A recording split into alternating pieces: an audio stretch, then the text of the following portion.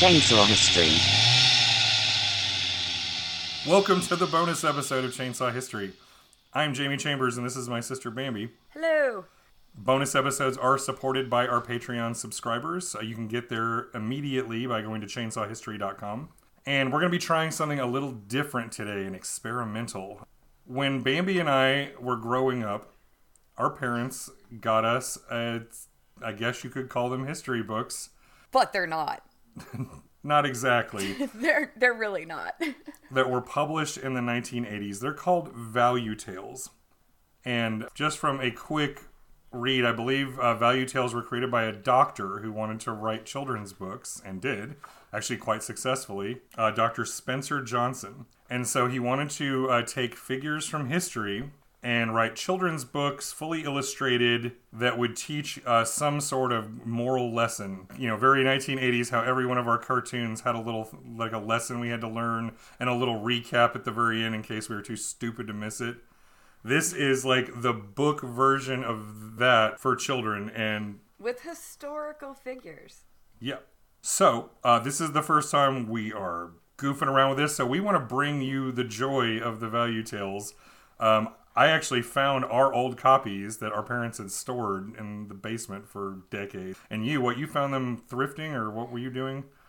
Yeah, I was thrifting and found them, and I was like, holy shit. And again, my mother got really, really excited. So we bought them, and I was like, oh yeah, I could read them to the kids.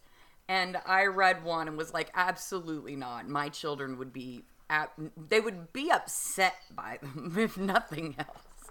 So we're not going to... Bored and upset. We're not going to read this to our children, so instead we're going to read these books to you. Or at least give you the highlights and describe to you what we're doing. So Bambi, why don't you tell them the title of your book and the subject? Okay, let me school y'all. I picked The Value of Fairness, the story of Nellie Bly. This is one of them that I read that actually stuck with me from childhood. Like, there were quite a few. Most of them I didn't read because I didn't want to. Some of them just, were in and out. But this one was, I really, really liked the women from history. That interests me because it's like, ooh, women history, that's exciting because we don't get a lot of that. Yeah. And I will give credit to Dr. Spencer here because, like, the very first Value Tales book was on Jackie Robinson. So he's like, he really was trying to, like, lift up women and minorities as part of this. It wasn't just, like some of these I have major criticism of, even in terms of, like, let's take people who were monsters or really sucked and we're going to teach children to be just like them. But this... I'm going to go ahead and give this guy the benefit of the doubt that he went in with good intentions, even if historical accuracy was way less important than once again, teaching moral lessons to children.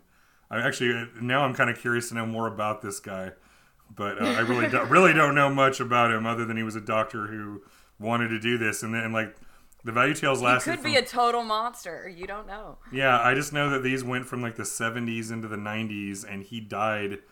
Dr. Spencer died in 2017, if I remember correctly. So he made it, and he died. And again, he didn't write these. I mean, this one's written by Anne Dunnigan Johnson. Yeah, some of these had other authors. He wrote a lot of them. Like, the one I've got, he wrote directly. So okay. This was like a personal passion project. And he brought in, I think, one or two other authors as part of it. I'm not even sure. Yeah, like I said, I don't know enough about this guy to speak with any kind of authority. All I know is that they're a hot mess. But once again, I'm just saying, I'm going to give this guy the benefit of the doubt because I really do feel like he was trying to highlight good things. It's just that I don't think accuracy was ever part of the mission. Well, I mean, some of it is, and they wanted it to be somewhat. I mean, at least some of the known history. I mean, for the most part, the big stuff is true. Yeah. So I'm going to tell you about Nellie Bly. Before I do that, I just want to, since this is audio only, I'm going to physically describe what a Value Tales book looks like. So I was about to say, do you want to do mine? Do you want to describe mine and me describe yours? Actually, I wasn't even gonna get. I was just gonna talk in really general terms. Like terms? Okay. They're all the same in terms of like basic format. So they're all these hardcover books that are like, I guess, around 8 by 10 inches. Hardcovers with these white covers, which is why they do not age well and they get really dirty. And with these very cartoony kid artwork of whoever our hero is, and a sort of Disney-esque cartoon mascot that's supposed to be like, in the stories, they all get like an imaginary friend that's supposed to be part. It's so bad. It's weird. So we'll get into that. So all of them, so they're all like very fully illustrated. Like every single page has full color kind of kitty illustrations. With, maybe a third of a page of text written for, I'm guessing, I gotta look again, but just glancing around. I actually remember, like, somewhere around the 3rd to 5th grade reading level. And yeah, and, and then at the very end, and then at the very writing end, is so bad. Oh, yeah. It's so damn bad.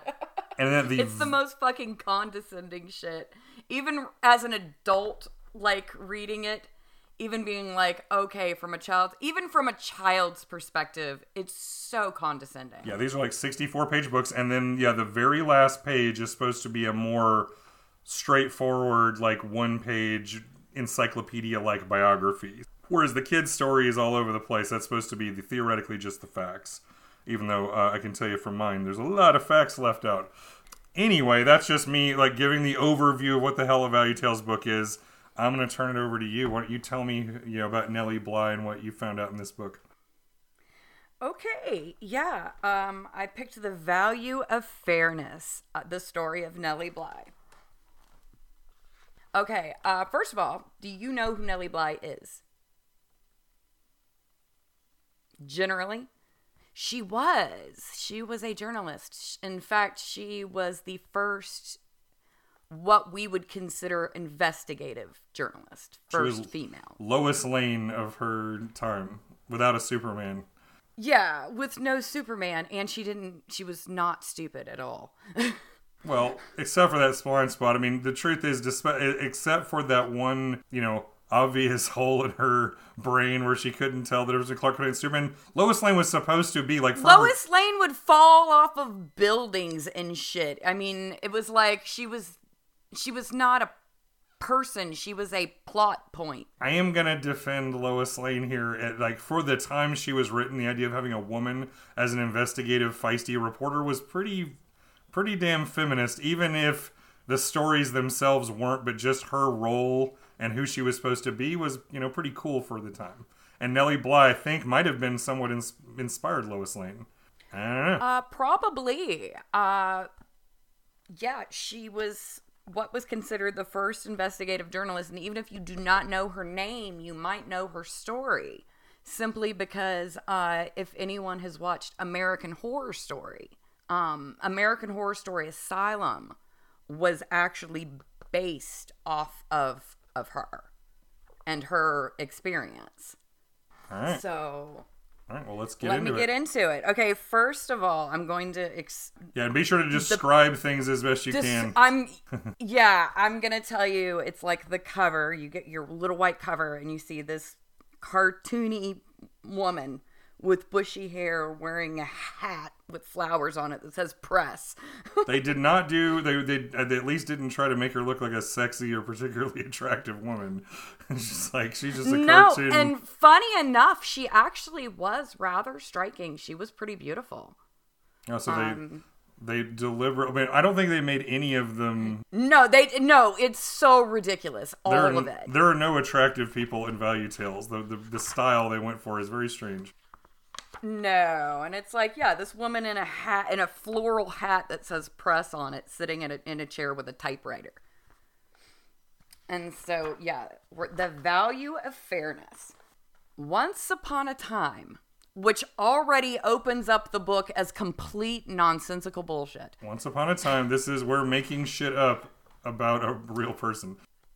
Mm-hmm, yep. So, once upon a time, there lived a young woman called Nellie Bly. First of all, that's nonsense. Her name was not Nellie Bly. It was Elizabeth Cochran. And Nellie Bly was just one of her pen names. Pen names were important, especially if you were a woman journalist, because they usually just did social occasions. So they didn't want to say who they really were. They would just pin in with a different name. Sure. So there were women journalists at the time.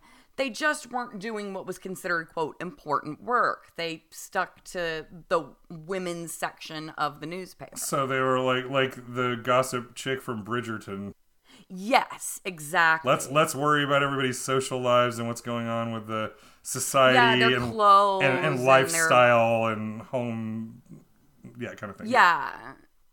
Gotcha. So there was plenty of women journalists out there, but she was actually something different. Now, she worked in Pittsburgh, and that's another thing that she was I'll read you the next sentence. Nellie was a very good reporter for a newspaper in Pittsburgh. So good that she decided to try to get a job with a really big newspaper in New York City. Record scratch. New York City?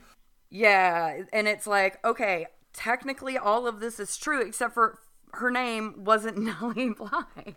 Or the fact that that's the most incredibly boring way to begin a story I've ever heard. Once upon a time, there was this lady who had a job. Then she decided to get another job in a different town. She decided to get a better job. And it's like, yeah, except for she had already done some really cool and important work in Pittsburgh.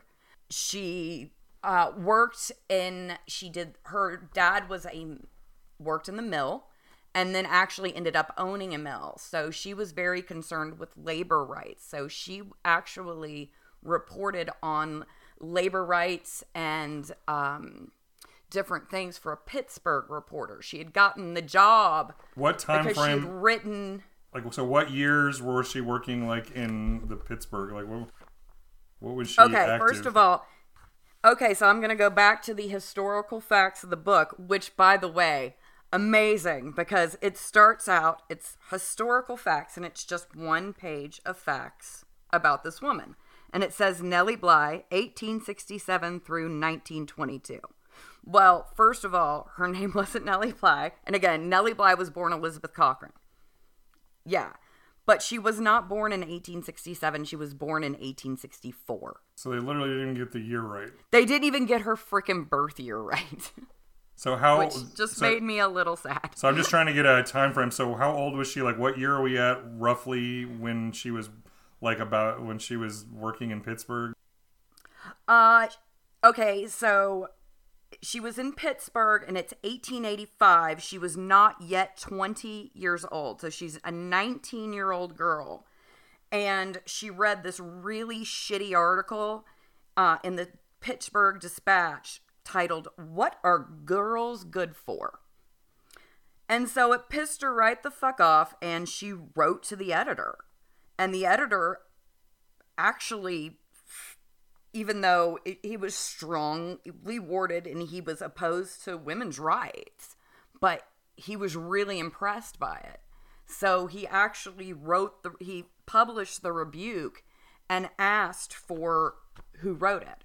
And it was anonymously signed Orphan Girl. So even in this little kind of bullshit historical facts, they've kind of gotten a little of this wrong, which is irritating. But because it was like, if you're gonna write a story about history and you even give them historical facts, why the fuck wouldn't they actually be historically accurate? I remember as a kid thinking... It's really sad. I totally understood, even as a kid, that the stuff we were reading in the early part of the book was, was a kid's version, because, obviously there weren't little cartoon sidekicks running around, and I figured that. But I always thought that the encyclopedia pages at the end were that is the real deal. We can count on this. Exactly. But yeah, no, even some of this is bullshit. It's because, again, she signed it Orphan Girl. So it's not like there was any dispute on what gender this person would have been writing the letter. Right. Well, he put it in the... He put it out, and he wanted who wrote the anonymous letter. And it says here, quote, George Madden, who had written the article, was so impressed by the anonymous letter that he ran an advertisement asking for the writer to contact him. Madden wanted to hire the writer as a reporter in the newspaper, but when he discovered that Elizabeth was a woman, he almost changed his mind. In spite of himself, though, he offered her a job. So he thought that Orphan Girl might just be a dude, just like there's like 47-year-old guys on the internet pretending to play Fortnite and Minecraft as little girl personas. I mean, yeah, I find even just that condescending as hell. Even despite the handicap of her being a woman. But hey, once again, this was the 1880s, so, you know, women working in any sort of man's world is kind of not a normal thing. Yeah. So, but again, they also had women journalists. They did have them. It wasn't unheard of. It goes, Elizabeth's name, however, could not appear in the articles she could write. She had to use a pen name, so she chose Nellie Bly, taken from the popular song by Stephen Foster. All of this is only sort of true, because she did go by Nellie Bly and because of Stephen Foster, but she didn't choose it. Pittsburgh didn't choose it. She didn't even get that pen name until she was working for The World in New York. And again, she went by lots of pen names. And when she would, you know, poke a bear and piss someone off, basically that pen name would die and she would go off and do something else for a while. And the problem was she'd poked too many bears, so she kept ending up having to do women's journalist work, and it bored her. It bored her to the point where she became a journalist in Cuba for a while. Nice. I want to say it was Cuba. It was either Cuba or Mexico. I might be wrong, and I didn't write it down, and now I'm mad at myself. I'm going to just hope that she went to Havana and was having a good old time. I do, but yeah, she wasn't. But anyway, she went as a foreign correspondent for a while and then came back and she was like, you know, I'm going to try for New York. So that's where we are now. So we just skipped a whole lot of shit and had to just to give the most boring ass introduction to a woman who apparently lived a very interesting early life. She did. I mean, she was hired as an actual reporter doing reporting on labor. But instead, it's like one day there was a woman who worked for this. There was a woman. She had a job, but she decided to get a better job. Well, good for her. Good for her. All right, so that's where we're at. So she wanted to work in the newspaper in New York. Okay, and here's where I'm going to pick up the book. Quote, but this turned out to be more difficult than she thought. Not one of the newspaper editors in New York would even talk to Nellie, just because she was a woman. That's so unfair, she said. A woman can be as good a reporter as a man. She sat on a bench in a park and tried to think her way out to get to see the editors. And as she sat there, a thief rushed up, seized her purse, and ran away.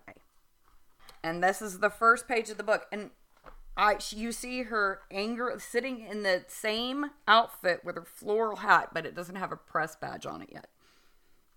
And there's a thief, and he's literally dressed all in purple. Because she only worked for the inferior Philly newspaper. Why thieves were... He's all in purple. Like, he has a lavender hat, a lavender coat, lavender pants, and then dark plum shoes, and he's wearing a black bandana. Which, again, I wished all thieves would just wear a black bandana, because then you could see them coming. They're very identifiable. I know, when I go purse snatching, I like to wear my lavender sweatshirt and suit. It's so ridiculous. That's I can't even. Bizarre. It is bizarre, and it's also not. I mean, she did get her purse stolen, and it made her very desperate because then she was in a city she wasn't really familiar with and was completely penniless. And the real story is she got her purse stolen. She borrowed cab fare from her landlady and decided to go literally just demand a job from the New York world and managed to make that shit happen. Just like, I am in trouble here. I guess she was sort of forced into this aggressive job hunt. Got it. Yep. And it's like, okay, and we'll pick up and quote, That really did it, she said Nellie sadly. Now I don't have any money, and I've just got to get a job right away. She puzzled and wondered and frowned, but then at last she smiled. I know, she said.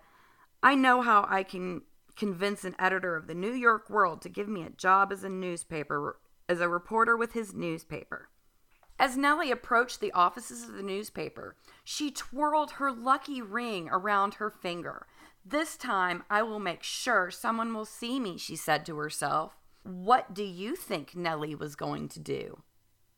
And you see her in a picture, and it's like buildings, and it says New York World, and you see her standing with her hat, twirling her little ring around her thumb, because girls can't have confidence without superstition. I figured she would just, like make an appointment, knock on doors, provide writing samples, give resumes. No, actually, that isn't what she did. She actually just borrowed cab fare, talked her way into the offices and up to the damn editor's door, and talked her way into a job. Nice. And they gave her $25 and said they'd contact her. And that's how Nellie Bly got a signing bonus and everything. Nice. Yeah. Yeah. And $25 and again, in 1880s ain't bad. It ain't bad. But again, I'm sure she had her dossier and everything with her. And she again, didn't move to a different like, city after already worked for a different newspaper without having some of her shit together. For years. It's not, I don't think she purely got the job on strength of her personality. Like, I'm sure she can write just fine. This lady has gumption. She does. She not only did she have gumption, she was a fantastic writer. Yeah, I would assume so. Just to stand out, in that era. And so we're going to continue to the next page. Yeah, and it's, what do you think Nellie was going to do? Twiddle her thumbs. She's going to twirl her lucky ring and hope for the best. She's going to realize that purse snatcher knew what he was doing, and she's going to take up a life of crime. I mean, the hell. Okay, so now we're continuing. We're on page 10. Quote, Nellie walked into the offices of the big newspaper. I've come to see Mr. Cockrell, she said boldly. The guard at the door just laughed. Mr. Cockrell, the editor, he's very busy. Just the same, I want to see him, said Nellie. Look here, young lady, said the guard. I'm going to see that no one gets in without permission. Now go away. Mr. Cockrell won't see anyone today. And so you see her just standing there and the guard laughing at her. And again, I don't know if that's exactly how it's a little dramatized. And again, condescending as fuck. Quote, then I'll wait, said Nellie Bly. I'll stand right here. Even if it takes all day and all night and all of tomorrow, I'll wait until Mr. Cockrell isn't busy, and I intend to see him before I leave. The guard didn't like this one bit, but he didn't know what to do about it. Soon other people noticed Nellie standing there, not willing to budge. Who is that woman, said one man. What is she doing here in a business office, said another. Why isn't she going home where she belongs? Nellie said nothing. So, again, a dramatization. The security guard was completely unprepared for a woman standing there. Standing there, ready to wait for all eternity. Damn, my security guard training never prepared me for none of this. For some woman that just won't move, what happens when they're not obedient? I know, you fucking checkmate. You have no idea what to do. Which, this is a dramatization which I actually find sort of hysterical. So, continuing on to the next page. The power of not obeying men is what saw her through. So, quote, she just stood there and waited. An hour passed, and Nellie's legs began to hurt. Another hour passed. Nellie began to tremble. Finally, the men began to argue among themselves. They wanted to make Nellie leave, but they didn't know how to go about it. And while they were shouting at one another, Nellie slipped past them and ran into the editor's office. Yeah, you can't just touch one of them females and get the cooties. It's just so stupid and ridiculous. But it gets worse from here, because then it turns into complete and total fucking nonsense. Oh, good. Yes. "What's this?" said Mr. Cockrell when he saw her. "Who are you, and what are you doing here?" "I'm Nellie Bly," she said quickly. "Mr. Cockrell, I want to be a reporter for the World. I have experience. I've written stories for the best newspaper in Pittsburgh." "A woman reporter," cried Mr. Cockrell. "Impossible. The World doesn't employ women reporters." Again, nonsense, bullshit. They had plenty of them. It just certainly wasn't a crowded category. Yeah. It was underrepresented by a lot, is fair. And plus, not in like you were saying, in real, what quote unquote real news. Yeah, exactly. Women writers were usually relegated off to certain sections of, newspapers and magazines. Yeah, and you also had to have a certain amount of social clout in order to do certain things. And again, but I get it too. This book is trying to say something to this book's trying to say something to kids and doesn't have a lot of words to say it in. So I guess it's perfectly fair to say women didn't have an easy time making it as journalists in the 19th century. Yeah, so you see her, we're on page 15, and she's wearing her little floral hat, and you see a man in a lavender suit. Why there is so much purple in this book, I have no idea, and hand to God. Do I need to get a lavender suit? Oh, he's got a round face, like a giant egg-shaped face, with a giant bulbous nose, and he has his hair and his mustache are just one that goes up around his head and into his nose. You gotta respect. I mean, look at that shit. I think that it looks like it's growing out of his nose. It's actually just it's nostril hair that is weaved around his head to cover up his baldness. That's my headcanon. Really? It's so weird. Oh, but again, everything okay so far. And this is when it turns into complete nonsense. Quote, "But that's not fair," cried Nellie. Then she stopped, took a deep breath. "Mr. Cockrell, I know that you have plenty of good reporters," she said, "but don't turn me down until you hear what I have to say." Then she started to tell Mr. Cockrell of the plan that she had that was daring and brave. As she talked with the great Joseph Pulitzer, who owned the newspaper, came quietly into the room. He stood and listened to Nellie, and his eyes grew wide with surprise. Okay, first of all, this was not her plan. Second of all, yeah, he was not there. Joseph Pulitzer was not there. He didn't just walk in the room and instantly realize. He didn't walk in the room, and yeah, it's okay. Hold on. I'm going to give this lady a prize named after me just for this speech. Yep. Oh, and so you see a tall, lanky man with brown hair, a brown mustache and beard, brown eyes, yellow glasses. I mean, bright yellow glasses, and an entirely green suit. It's he has 3 different shades of green. But no nostril hair. Well, he does have nostril hair, but it's like, he's got actually kind of a sweet goatee. Yeah, no, he looks fine.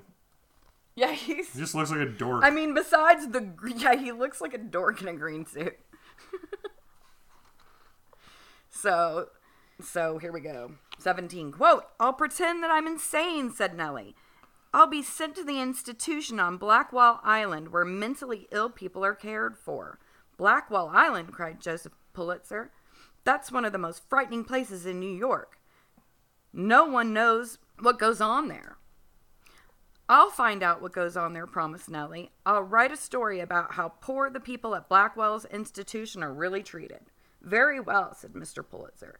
"If you can get to that island and write a good report for the World, then I'll hire you." So, nope. So, yeah, bullshit. She never talked to him. So she's going to get institutionalized as her job interview. And back when insane asylums were terrifying places because the version of mental health care was just lock people away where polite society doesn't have to deal with them. And that was basically it. So, yeah, and she does do this. However, it's like they almost sort of tricked her and she was desperate because they hired her on the spot, gave her $25, and then said, you know, we'll contact you with what your assignment will be. And then she gets the assignment and she's like, oh shit. But at the same time, she said she was desperate. And also she was intrigued. Like, well, it's a hell of a story if you don't get It's a hell of a story. So yeah. If you don't get raped or murdered, you know, as a fake inmate in a mental insane asylum. Yeah, that's not great. Yeah, and also she didn't have a firm timeline on when they were going to get her out. So she just went in and hoped for the best. She went in kind of blind, trusting, and hoping for the best. And yeah. So she took her $20. She took 20 of the $25 and gave it to her landlord. Make sure all of her things were taken care of. I'm gonna be gone for a while. She got herself some poor clothes and went to a female boarding house where then she had to pretend to be insane. So she just run around rubbing peanut butter on herself, going. Until somebody. I want to know how she convinced everybody she was crazy and needed to be locked up. Actually, I did. I read her. I went the extra mile and I read her report.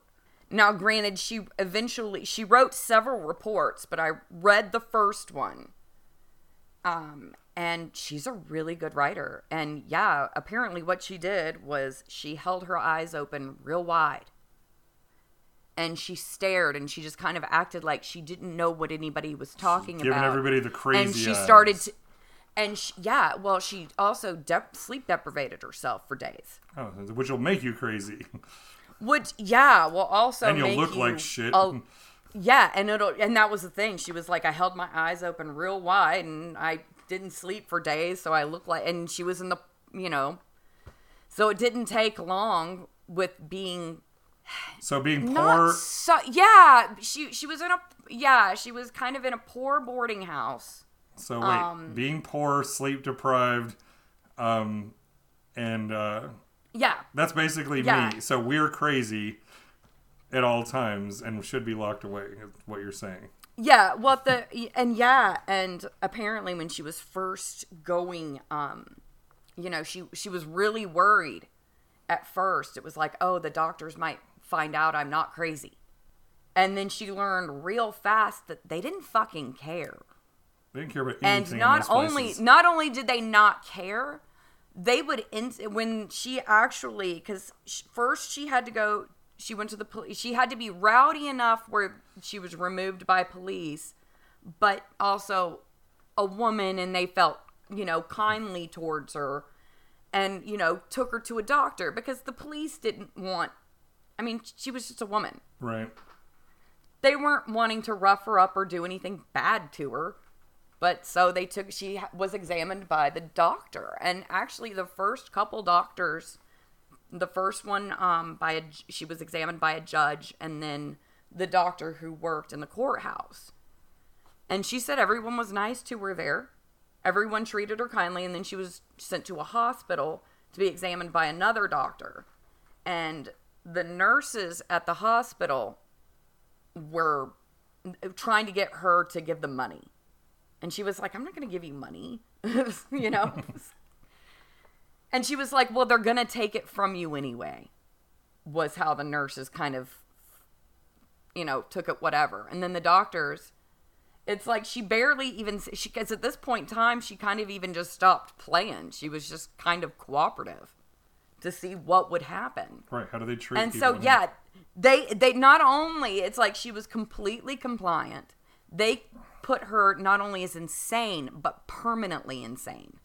So, like, so she was to Gonna be be locked going in there for the rest of her life. to the rest of her life. And that is how these women were sent. It was not only were they sent away, they were sent away forever. And so they were sent off to this horrible freaking institution where you don't get out and there's no oversight. Where, like, you thought Britney Spears had it bad. Yeah. So we're going to go back here and you see her in a way. We're in page 18. And they spout some more nonsense. And, you know, and again, they skipped over some really cool shit. And a lot of her points, it was like, yeah, it was phenomenally easy to get declared insane permanently. To be sent away, to be tortured forever. Great. Yeah, it was like, oh, because again, she went into this going, oh, I hope they don't catch me. And then she's like, what the fuck? So, here we are, page 18, quote, Nellie hurried off to carry out her plan. First, she fooled a group of doctors into thinking she was insane. This wasn't too hard for Nellie. She was a good actress. The hard part began when Nellie was put into a carriage with a group of women and driven to the institution on Blackwell Island. She saw a dark, gloomy building, and she began to feel nervous. Mr. Pulitzer and Mr. Cockrell know I'm here, she thought. They said they would get me out, but they didn't say how, and they didn't say when. So, they skip over a lot of cool shit, and also they're adding Mr. Pulitzer in there just because they like name dropping. The moment you said that, I'm like cutting to that Mad Men clip of the guys just drinking and laughing really, really hard. It's like, yeah, sure, we're gonna get you out of there. I mean, they really, whoever edited this, I mean, the institution is purple. They love purple. The art direction was all, I mean, The honestly, art direction there's a lot of is purple just going on in mine too when we get to my book. Yeah. And the horses all look scared and confused. Like, why the fuck are we going up here? Like, even the horses seem like, no, this shit ain't cool. Okay. Quote, the doctors and the nurses at Blackwell Island were supposed to help mentally disturbed people get well so that they can go home. I wonder if they really pay attention, thought Nellie. I'll try to find out. Yeah, again, bullshit. These people were already sent away forever. So, quote, so Nellie acted in a perfectly normal way. I'm not insane, she told the doctor. Of course you're insane or you wouldn't be here, said the doctor. You're on Blackwell Island, said the nurse. You'll never get out. Never. Whoa. Okay. Whoa. Evil laugh. So, yeah. It's like you see a doctor who's just like, ooh, and an angry, mean-looking nurse.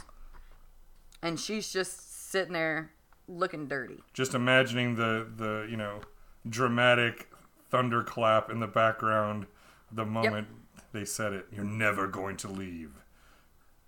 Yeah. And it's funny because now we're going to get to her days in the asylum, which... Perfect for a children's book. Perfect for a children's book. And they actually, it's like trying to explain to them how horrific this was while actually making it way less horrific. Yeah, because it's a children's book. Because it's a children's Let's book. give kids nightmares about them getting locked in a building like at the beginning of Return to Oz, where Dorothy is like going to be electrically shocked to death. Yeah. So here we go. We're at page 21, full of bullshit. Quote, the nurse hurried Nellie away into a big room where the patients spent their days. No one paid attention to Nellie. She sat down near an old, battered piano and tried to feel brave. But I'm not brave, she thought. I'm afraid. It's gloomy here. I wish I had someone to talk to. At that moment, a little mouse popped out of the piano. You can talk to me if you like, said the mouse. My name's Sunny, and I'd like to be friends. Nellie laughed. She knew that mice can't really talk. She was just pretending that she had a friend in that lonely place. Just the same, she was glad to see Sunny. So we finally get our imaginary friend. So it turns out she actually mouse is clinically insane in this version of the book, and absolutely deserves to be there because she's fucking talking to mice like she's Cinderella. Not only like she's Cinderella, this fucking mouse is dressed just like one of the mice from Cinderella. It's got like the apron and the dress and the little mousy hats. She is to a T looking like one of Cinderella's mice. And she's even wearing a blue dress. It's dirty and it's gross, but it's still blue. Coincidence? It's like after she's been like, you know, Cinderella, after she's been, it's after midnight. She's lost all of her shit and she's just like battered and torn up. So now she's all crazy. Yeah, talking to mice and shit. She's talking to mice and shit. So, quote, at supper time, Sunny scampered along to the table with Nellie. But when the food appeared, both Nellie and the mouse decided that they weren't hungry at all. Ugh, said the mouse. The meat looks awful. And the bread is stale, said Nellie. Sunny pointed to the nurse's table. Look at that, she cried. They have all sorts of really yummy goodies, while the patients have to eat this terrible food. That certainly isn't fair. The chow is pretty bad when the rodents don't want to eat it. Yeah, and, you know, it's like, yeah, it wasn't even just like, yeah, they weren't hungry after all. And it's like people who wouldn't eat it or couldn't eat it, like, because the meat was often rancid and people would throw it up. And then they were force-fed with a tube. It's like, thank you for food poisoning me. Great. Yes. Yeah, I mean, it's horrific. Okay, so, yeah, they're telling the story. They're telling a story without trying to really tell the story. Right. So, quote, after supper, the patients went back to the same big, cheerless room. Why don't you try playing the piano, said Sunny. Maybe the music will cheer these folks up. I don't play very well, but I'll do my best, said Nellie. The music did help. Some of the patients smiled. Some of them even sang. But when the smiling and the singing stopped, when the nurses called out that it was time for baths. My goodness, said Nellie, why is everyone so upset? There's nothing dreadful about taking a bath. Okay, first of all, there was no music. They just sat on benches until they had, like, sores. Just hard wooden benches. There wasn't a charming little out-of-tune piano for her to go play. No, and with people singing and dancing. Dancing around. Absolutely not. No. Okay, quote, Nellie found that she was wrong. The baths at Blackwell Island were dreadful indeed. The nurses forced the women into tubs full of ice-cold water. Stop that, shouted Nellie. You're supposed to be helping these poor people. Instead, you're making them suffer. It's freezing in here. Everyone will catch cold. You're not being fair. In fact, you're not even being human. Ah, a troublemaker, cried one nurse. Do you know what we do with troublemakers? I think we're about to find out, said Sunny, and I don't think I want to watch. Dun, dun, dun. This is where the electric nipple clamps come in. So apparently she was right about the ice cold water, and I mean they had like 5 or 6 girls would take a bath in one tub without changing the water. Oh sure, that's very common. They would just be in ice cold tubs, and again they only got a bath once a week, and they only changed their clothes if they were so horribly dirty that they had to be changed. I mean these people were kept in just completely horrific and shitty conditions. And so we're on page 26, and you see her getting cold water dumped on her head while her little mousy friend shakes her fists. And she screamed and called them bullies and blah, blah, blah, blah, blah. Okay, we're going to fast forward. Quote, as the days went by, Nellie began to think that the nurses might be right. She might have to stay forever. But I'm not sick, she told the doctor. Some of these other people aren't sick either. The doctor just told the nurses to take her away. Mr. Pulitzer promised to get me out of here, thought Nellie. What if he's forgotten all about me? Do you think Mr. Pulitzer had forgotten? I doubt Mr. Pulitzer had a fucking clue who she was at this point. Well, he might have, simply because it was he had never talked to Elizabeth. I love how she keeps referring to herself as Nellie, too. It's like she would never refer to herself as Nellie. She would certainly think of herself as Elizabeth. We're not going to confuse children with that. And pen names, that whole concept is too complicated. Yep. This is for kids, damn it. It's for kids, and kids are dumb. Do you think kids are dumb? Yes. I mean, and yes, again, I do it's think like kids are dumb. it's so very Dora the Explorer. It's like, this is how you talk to 4-year-olds, but this is written for like 10-year-olds. So it's like, the fuck? It's like written for children by a person who's never met one. Hasn't been a child in a very long time. And they have literally forgotten all what it was like to be a child. Okay, but here we are, page 28. Quote, he had not. After Nellie had been on Blackwell Island for 10 days, someone from the World newspaper office came for her. And if you don't mind, said her little mouse friend, I'll go with you. I don't care for this place at all. The doctors and the nurses at the Institute were very nervous when they found out that Nellie was really a reporter. They had surely had plenty to be nervous about. So, yep, she was broken free from jail, and apparently she stayed crazy because her little mouse friend decided to go with her. Yep, her mind was forever broken by this experience. Yep. That's sad. So, quote, when Nellie wrote her story about the dreadful conditions at Blackwell's, people were shocked and angry. How unfair, they cried. What a terrible way to treat sick people. Something must be done. And then America fixed its mental health system, and everything's been fine ever since. It's been great. No notes. And all thanks to Nellie Bly. Yeah. The end. Quote, and something was done. The city saw to it that the people of Blackwell's Islands had warm clothes, good food, and better doctors and nurses who cared about them. There was great change at Blackwell's Island, all because of Nellie Bly.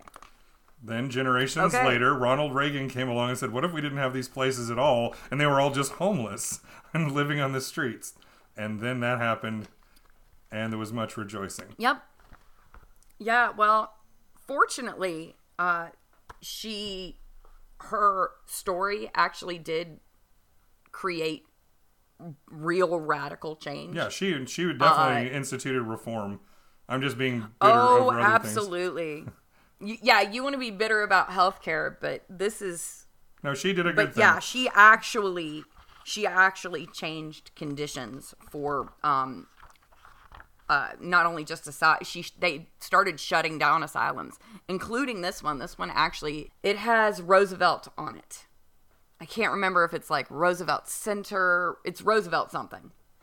But it actually changed its name and is no longer used as an institution. And she created lots and lots of reform. So that's really, really cool. So what's next? In the world of mouse-talking cartoon mouse-talking. So, it's like, quote, Nellie's story about Blackwell Island was one of the most difficult she would ever have to write, but it convinced Mr. Pulitzer that she was a fine reporter. He gave her a job at the New York World. Nellie went on to write many other books, and she often used disguises when reporting about people who were treated unfairly. So she's just put in... You're becoming... Put in like a Groucho Marx glasses and mustache and walking into smoky poker rooms with business people. Yep. You're becoming famous, Nellie Bly, said her little friend Sunny. Do you know what people are saying about you? Whenever they see unfairness that should be exposed, they say, send for Nellie Bly. She can do anything. Okay, that's all nonsense and bullshit, but she did go on to do other really cool shit. Yeah, she got an exclusive interview with this insane serial killer, Lizzie Halliday. Oh, nice. Yeah, she did some cool shit. It's the Women's Lunatic Asylum is now Roosevelt Island. Okay. And it's no longer a sane asylum. It's used for temporary houses for females. So it became a women's shelter. Females. Sorry, I can't hear that word without hearing Ben Shapiro's voice. Females. But yeah, her book was published later, and it was called 10 Days in the Madhouse. And it was a bestseller. Nice. So she also had some fictional books that she went on. Oh, so she was only in there for barely over a week. Yeah, she was in there for only 10 days. Just long enough to get a taste on how bad it was. That's all she needed. She's like, I didn't need any of this. I might be seeing 2 mice after this. Yeah.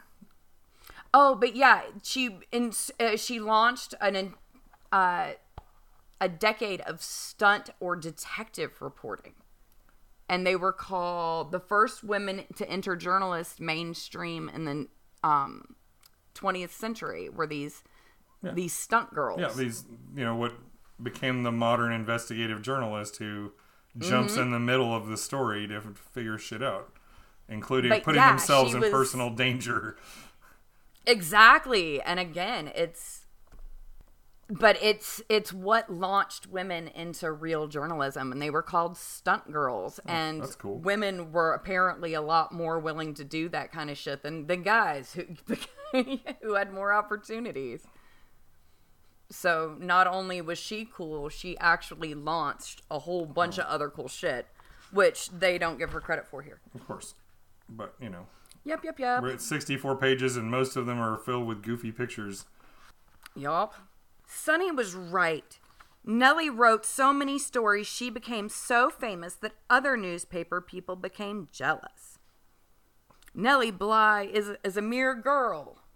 Blah, blah, blah, blah, blah. It's just a bunch of red-faced men getting angry about a newspaper. How dare a girl. How dare boob How hovers. dare a woman! How dare you! You can't have breasts and write words. It's outrageous. Yeah.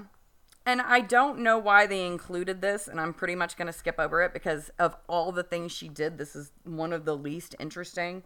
And it's like, but Nellie Bly made mistakes. One day she hurried off to a Broadway producer and wanted to be a chorus girl for a musical show. And yeah, and she was no good at it. And this goes on for pages. That was the thing we needed to know about her, was that she sucked at being a chorus girl. She sucked at being a chorus girl. Although at this point in time, she upgraded her dress, and now she's all in pink. Wait, was she a chorus girl for a story, or just because she felt like being a chorus girl? She was going to be a chorus girl for a story. Oh, okay. And they do go on into this. Because she wanted to get a job as a chorus girl because she thought that they were, being harassed. And to see what it was like, and she was not good. And she didn't last. She wasn't good enough to figure that out. You didn't make the cut. And so they show her making an ass out of herself on stage. Oh, good. That's the thing we need to know. Yeah, that's the thing. Yeah, they didn't talk about any of she launched an entire fucking new journalistic style and put women on the map and actually gave women a cool employment. Yeah, let's talk about her one failure. Failing to sing and dance good enough. Yes. Whatever. All right. Okay. Her mouse friend. So here we go to disgusted with her lack of abilities. So, yeah, quote, Nellie never tried to go on stage again, but she soon had an idea that was even more fantastic. Jules Verne's book, Around the World in 80 Days, had just been published. This was a tale of a man who set a speed record by traveling all the way around the world in only 80 days. In Nellie's day, it was difficult to travel. There were no airplanes and no cars. Trains and boats were slow. Most people traveled by horse and buggy. No one really travels around the world that quickly, said Sonny. Oh, I don't know about that, said Nellie Bly. Nellie went to go see Mr. Pulitzer and told him her plan. I want to go around the world, but I want to do it in 75 days. Impossible, said Mr. Pulitzer. It can't be done in that time. Besides, you're a woman, and a woman simply don't travel alone. That's not fair, protested Nellie. Men travel alone all the time. Why shouldn't a woman be able to do the same thing? I know I can make it, and I think of the exciting stories I'll send back to the paper. Mr. Pulitzer thought about it, and at last he nodded. It would be exciting. Perhaps the most exciting story of our time. All right, Nellie, you can go. So this is her launch, and for the most part, it's this little piece of the story might be as straightforward as the story gets. This was always the part that I remember because I was a fan of Jules Verne. So she's trying to beat the record of the fictional Phineas Fogg from Around the World in 80 Days. And Around the World in 80 Days. Okay, so here we are at page 40, and she's about to go on her trip. And you see a bunch of, again, men getting angry. Mr. Pulitzer should have sent a man, said one reporter. A woman takes too many suitcases. That slows them down.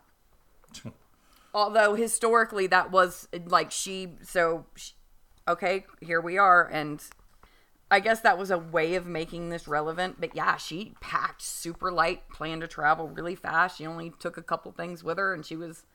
But again, she had an entire route planned out. People were waiting to greet her wherever she went. So she was alone for most of her journey, but she wasn't unknown. She was going to be safe. She had a plan the entire time. Yeah, exactly. I mean, and people were excited about it. And apparently she was racing another woman, which they don't specify in this book. They just think she randomly went off to do this cool thing. She was actually racing someone. Cool. And it was another girl from a different paper. To see who could make science fiction who could do it. Science fact by saying you can get around the world. And not only can you do it, but you can do it as a woman. In a matter of months, which is hilarious because now we live in an era where you can get around the world in a couple of days, easy. Days. I mean, you can do it in less than that if you... Yeah. If you have some government stuff behind you. The means. If you have access to some jets and shit, you could do it much faster. I mean, we can go... We're sending William Shatner to space. America has so little to worry about that we can just shoot old men into space. Yeah. Okay. But here we are back at our book. Quote, Nellie took only 2 dresses and a coat, and she arrived at the pier to catch her ship with only 1 small suitcase. Aren't you afraid, teased a man, traveling this way without anyone to protect you? Nellie was a bit afraid, for the people had been telling her stories about shipwrecks and pirates and kidnappers. And she said, no, but my army of mice that obey me will protect me. I have my lucky ring and my crazy mouse friend. Yeah. So, yeah. Quote, but she wouldn't admit that she was scared. She marched bravely aboard the ship with her little imaginary friend, Sunny the Mouse. I don't know why Sunny has to go on this voyage with her. Anywho, so you see her getting on a train, and here we are at the next page where you see her in a horse and buggy. Quote, the voyage was rough in the seas and the high seas and gale winds. Many of the passengers were seasick. Nellie and Sunny were very happy to land in Southampton, England. So, this is another part where they highlighted that I don't understand. It's like it's they really wanted to see her fuck up for some reason in this book, and the 2 things that she did that almost really, fucked her up was, one was stupid, and then there's this. She got invited to meet Jules Verne, and it was out of the way, and it was going to make her late, and she didn't care. Even at the risk of losing this race, she decided that she had to go meet Jules Verne. He's kind of the reason she was doing it in the first place. Yeah. Apparently that was just too much for her, much of a temptation. She could not leave it alone. So she dashed away. And Jules Verne was happy to see her, but, quote, Jules Verne was very happy to see Nellie when she arrived at his home in France. But he was a little worried, too.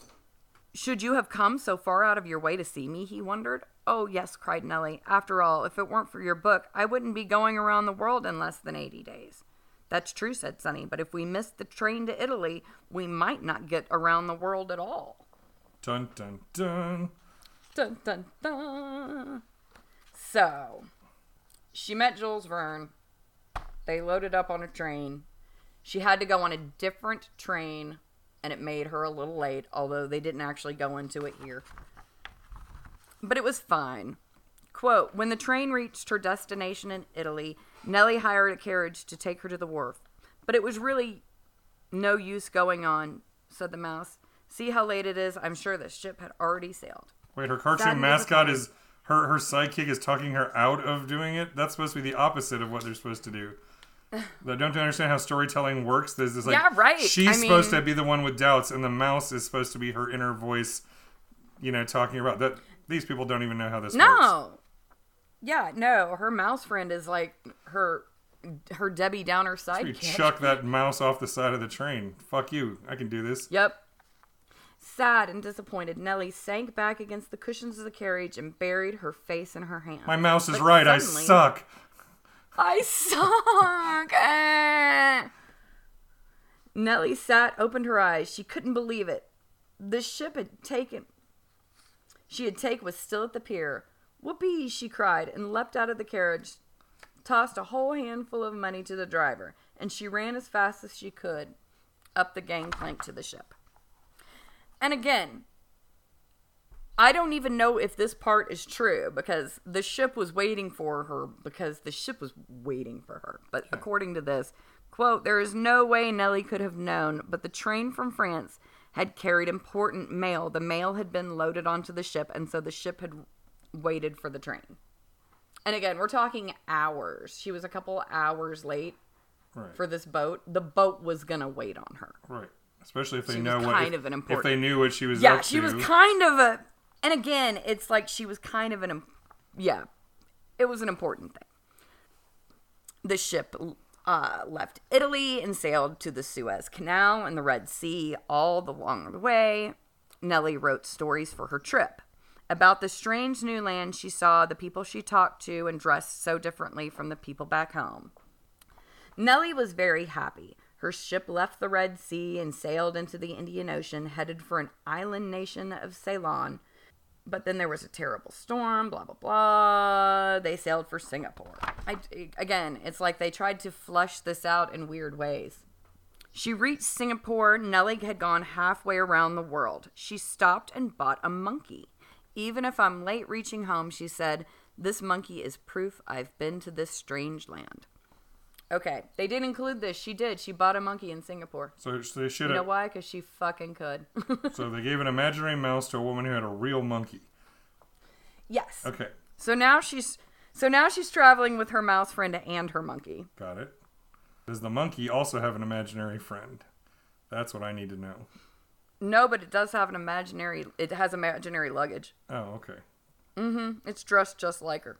Oh, it's a little dress wearing. It's like she started out looking like Cinderella and Cinderella's mice, and now she's like dressed exactly. Well, they say your pets start to look like you. Yeah, it's funny. Okay, and so people won't say women can't do things. She predicted they won't be so unfair. Never again. Never again will women be unfair, thanks to Nellie Bly. Woo-hoo. From Singapore, Nellie traveled to Okinawa, Japan. There, hundreds of people came to watch her and her monkey board the ship that would take her back to the United States. They're cheering for you, said the mouse. They're hoping that you'll set the record. I hope so too, but we're behind schedule, said Nellie. So they're behind schedule, and there's a huge storm, and they wanted to throw the monkey overboard. Hell yeah. I don't know if any of this is true. The crew wanted to throw monkeys overboard because they were unlucky. Yes, everyone. I mean, women on ships were supposed to be considered unlucky. So, yeah. And so this captain told her she could keep her monkey because he wasn't superstitious, but he said to keep it hidden so it won't. The captain just spanked the monkey every now and then when it got came unruly. To visit the monkey. So here we are at page 55. Quote, after 2 weeks of difficult sailing, Nellie's ship came into sight of land. There's the San Francisco Bay at last, cried Nellie. And I see the crowds have been waiting for you, said the captain. But I'm afraid that I can't let you land.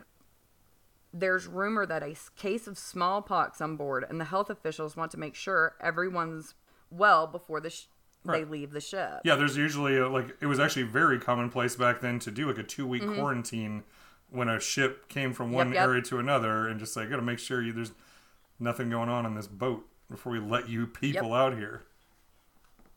"But I must get off," cried Nellie. "I have no time to waste. I'll jump overboard and swim if I have to." Do you suppose Nellie really did jump overboard? No, of course not. They got her a fucking ship and they sailed her onwards. Because of course they did. And again, yes, the ship was quarantined. However, they actually got her own private train. I love how they set up this incredibly dramatic moment just to not do it. Do you think she dramatically dive over the side and swim for it? It's like, no, she took a boat. It's fine. She took a boat. Of course she did. That's amazing. Like, there's like so many dumb choices. Let's set up something interesting versus boring. You know what happened? The boring thing. That's so cool. Quote, "Well, the captain believed she would, so he found her another way to land. In no time, Nellie and her monkey, and of course her little friend the mouse, were aboard a tugboat, puffing towards the San Francisco waterfront. 'There's a doctor waiting at the pier to examine us,' said Nellie. 'We won't lose any more time now.'" Hundreds of people crowded the dock to cheer for Nellie, which also, it's like, but stay back. See, the version where she's swimming is so much more dramatic. Everybody's cheering as she's swimming towards them. And again, it's like everyone acted like her trip was so dangerous because she was alone. Obviously not. Hundreds of people know what she's doing everywhere she goes. Yeah, because it's in all the newspapers and everybody's all excited about it. Yep. So she was whisked off to the railroad. And there was no TVs or radios back then, so this was like super interesting back then. Yep. So you see the people and the horses. They're much happier horses than the ones that were taking her to the asylum. Okay, yeah, those were the sad horses. And she's waving to the people. Although I just have to describe the driver of the carriage though. He looks like he is going to fucking beat the shit out of these horses and love every second of it. Let me see the picture. He looks maniacal. Oh yeah, that man's done something to some horses. He looks like he's about to do some things to some horses, but they look like they enjoy it. Yes, master. Again, master. Okay. Quote, "Nellie's race against time wasn't quite over. She still had to cross the continent and get to the East Coast where the journey had begun. Cowboys, Indians, and ranchers and farmers came for miles around to see her special train speed by. At every stop, people crowded around the train to cheer Nellie and stare at the monkey that she had brought all the way from Singapore." And she's on, like, the little engine that could. Except the little engine that could that's on a shitload of drugs. Yeah, right. The biggest fucking smile. Yeah, his eyes are all wide. I mean, and to be fair, his pupils are all wide. Like, if you're in the Southwest United States in the early 20th century, I guess, at this point, or, it's... Yeah, and she's on a private train, speeding as fast as she can across the continent. Amazing everyone with her exotic monkey in a little dress and hat. As she waves at people as she goes by. The monkey with its little typewriter writing all her stories for her. Yep. And when she arrived back home again, there were thousands and thousands of people waiting for her. She won. She'd done it, they shouted. Nellie Bly has gone around the world in 72 days. Nellie's little friend the mouse laughed gleefully. "They never thought you'd do it," she said. They thought you'd give up because you're a woman." Nellie was terribly excited by the cheers in the crowds, but there was one person she was especially eager to see. Do you know who that was? It was Mr. Pulitzer, of course. "I'm proud of you," said Mr. Pulitzer. "Not only have you won your race against time, but you've shown people everywhere that women can take care of herself wherever she may go. Welcome home, Nellie Bly." Oh, and here's one of them prize thingies. Yup. But they don't mention prizes. Well, that's fine. Mr. Pulitzer, but yeah, she did. He congratulated her and her monkey. She won a race. Yeah. Do we know the name of the monkey? They never say the name of the monkey. That's bullshit. Only... we get an imaginary mouse, but we don't get a name for the real monkey that really lives in the real world. I'm upset. Well, apparently... Yeah, well, apparently she only bought the monkey so she can impress the people as they were waving by.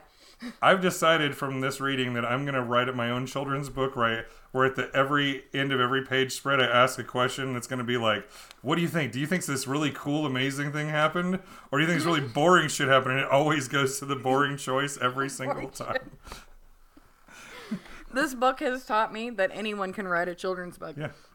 So here we are at the very last page. And you see her wearing her yellow dress with her red skirt. Her iconic giant hat. Her hat.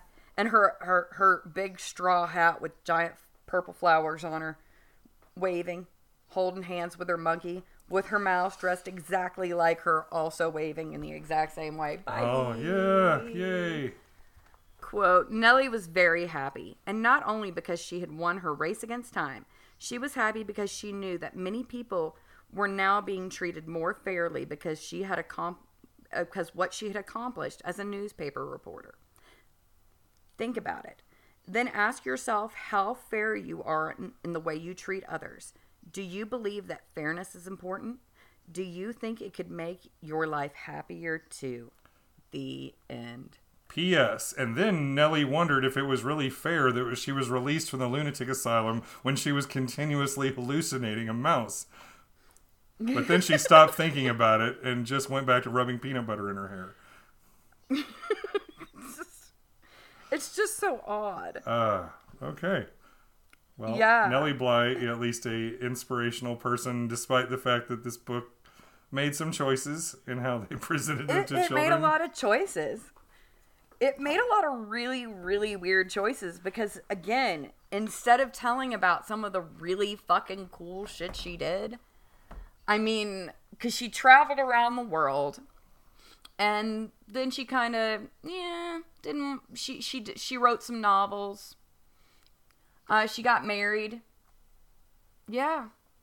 She did all kinds of shit. Well, cool. Yeah, that's, so there we go. So, yeah. Nellie Bly. So... Nellie Bly, who isn't really Nellie Bly, she's Elizabeth Cochran. Elizabeth Cochran, but that's okay. Who was such a Jules Verne fangirl, she almost screwed up the story of her life just to go meet a famous author. Yeah, I respect that, though. That's okay. I diverted from my trip to San Diego Comic-Con one year in order to go to the childhood home of Robert E. Howard, one of my favorite writers. Do you have regrets? Nope. Zero regrets. I got to do the thing. And in the story of Ellie Cochran's life, because she went by Ellie Elizabeth. Right. And yeah, the pen name was picked for her by her editor at The World. And even her, she didn't get to pick her own more famous pen name. But, well, I mean, I think they picked it together kind of deal. There you go. Makes sense. And that's also very common in the history of newspapers. She did some really, really cool shit. I mean, she was a journalist. She broke a very early glass ceiling for women and opened up, the world of journalism to a whole different style of reporting where you throw yourself in the middle of everything. Which is very cool. And I mean, the woman, she was super cool. And, she inspired actual change for sick people and also for women. And, it was like, not only did... It was like this land speed record. Nobody thought it could be done. But not only did it happen, it happened first by a woman. Now, granted, right after that, I mean, it was only months later that someone broke hers. Well, Jules Verne and H.G. Wells, their whole MO was to do these plausible science fiction ideas that at some point, like every single one of them ended up coming true, just about. I mean, Jules Verne came up with the idea, and not even the first one, but he wrote about like a submersible and giant squids, and, he came up with all this stuff just like H.G. Wells conceived the atomic bomb and all this other stuff. But anyway, Nellie Bly, definitely a cool story. What do you give? How do you grade the children's adaptation? I'm going to give it a 5 out of 10. 5 out of 10. Just because 5 out of 10 because a lot of the basic shit that was in here is good. Here we go. Whoa. And again, and it stuck with me from childhood. I mean, I read this shitty ass book and actually managed to get a thing out of it. Well, that's so cool. Because yeah, they picked a really interesting subject. It's sad that they can't write because it could have been cool. But yeah, she was a really, really awesome, famous woman in history that nobody knows a lot about. I actually asked your daughter Liz yesterday if she knew who Nellie Bly was, and the answer was no. Never heard of her. Yeah, and never heard of honestly, her. I don't know that I would if I didn't grow up with these same books, because I remember reading about her, and like the Jules Verne connection was the one part that stuck out of my brain from the old days. But yeah, and I think that just about. I just thought she was awesome. I mean, she is fucking badass, and because of this book, she became one of my little heroes. Because women can do shit. Feminist icon Nellie Bly. Feminist icon Nellie Bly. So yeah, I think that just about does it for us for this bonus episode. More episodes are coming soon. So in the meantime, get a monkey, travel the world, go insane, and have a mouse friend. Take a really cold bath. Labor, and I tied in labor. I tied in Halloween. I'm really proud of myself with my choice of book, and I got to school you for once, Jamie. Yeah, this will be fun. Wait until the horror show of my book that's coming up soon. All right, that's it for now, listeners. We will catch you next time on the bonus channel. Bye. Bye.